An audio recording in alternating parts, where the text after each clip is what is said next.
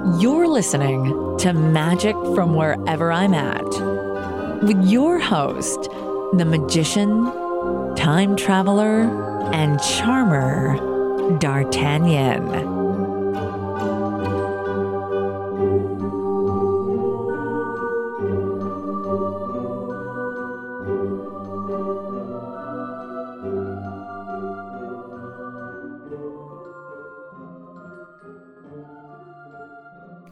All right, welcome to the podcast. I am D'Artagnan, and this is episode 105.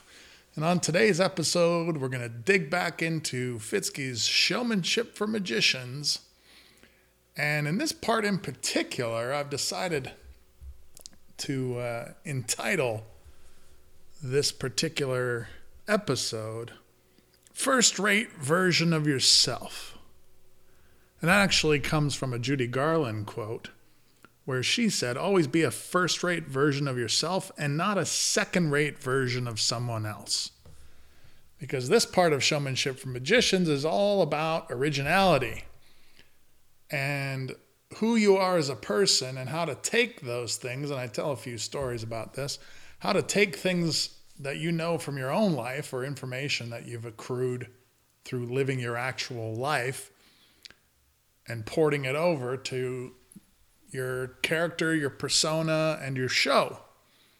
Some of these things may not just jump out at you and think like this could be a way I differentiate myself. And that's the whole point of the whole section. And then we're also going to dig into a book Fitzky recommends that every performer should have either read already or should be reading by the end of this weekend once they've listened to this podcast, because this is like a very famous book.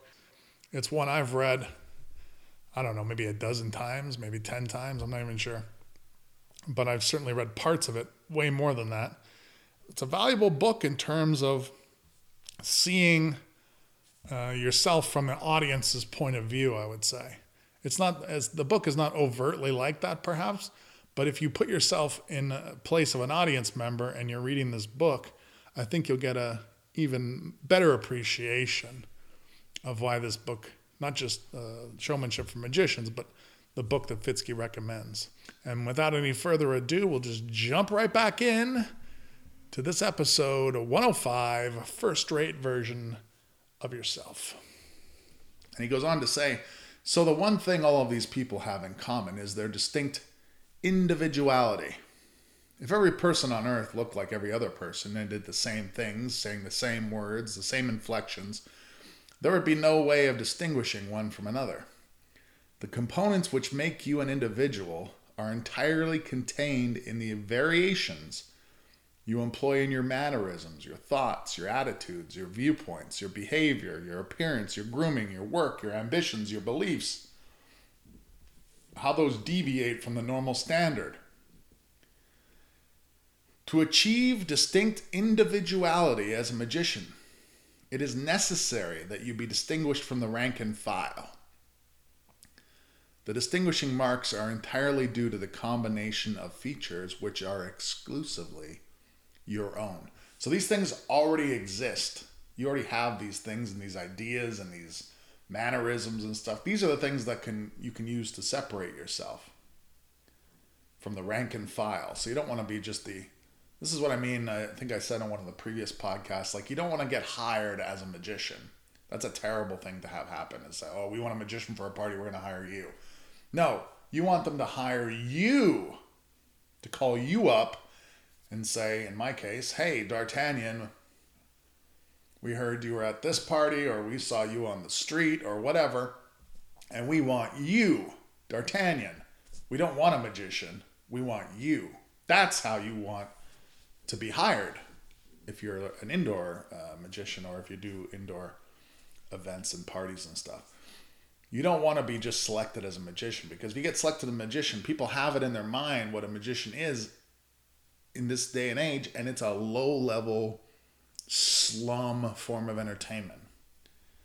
And so that accompanies slum fees. So you don't want that. You want to go up many, many levels and get hired. And that's one of the things I really Jimmy Talks a Lot had told me a story about a friend of his who was frustrated by being an indoor magician and couldn't get hired, and eventually resorted to going to the street. And at the end of the first year on the street, he started to get hired, and way more than he did when he was an indoor magician.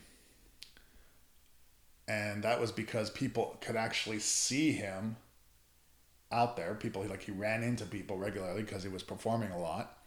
And also, people got to know who he was. Not just a magician, quote unquote, but who this particular magician was. So they wanted to hire him, not just any magician. You'll see that on a lot of these gig sites, gig masters, whatever it's called. There's a bunch of them. Is the whole operation of these sites is people go in there, they go to hire a magician, they want to hire, they think they come across the first one, they said, oh, maybe this guy. But they force you to send out 10 other requests to other people that you didn't want to hire because you're just trying to hire a quote-unquote magician. And those sites, insofar as gigs go, are atrociously bad because people have it in their minds, again, what a magician means to them. And so you don't want to be hired that way. So everything you're a distinct individual, you need to play to your strengths. You have certain mannerisms, you have certain ways, likes and dislikes. All that stuff can be made. I hope you've enjoyed this teaser of Magic from Wherever I'm At. To listen to this entire episode and the entire series of more than 150 other episodes, go over to magicfromwherever.com/podcast. That's magicfromwherever.com/podcast. Tired of being a trickster, are you not?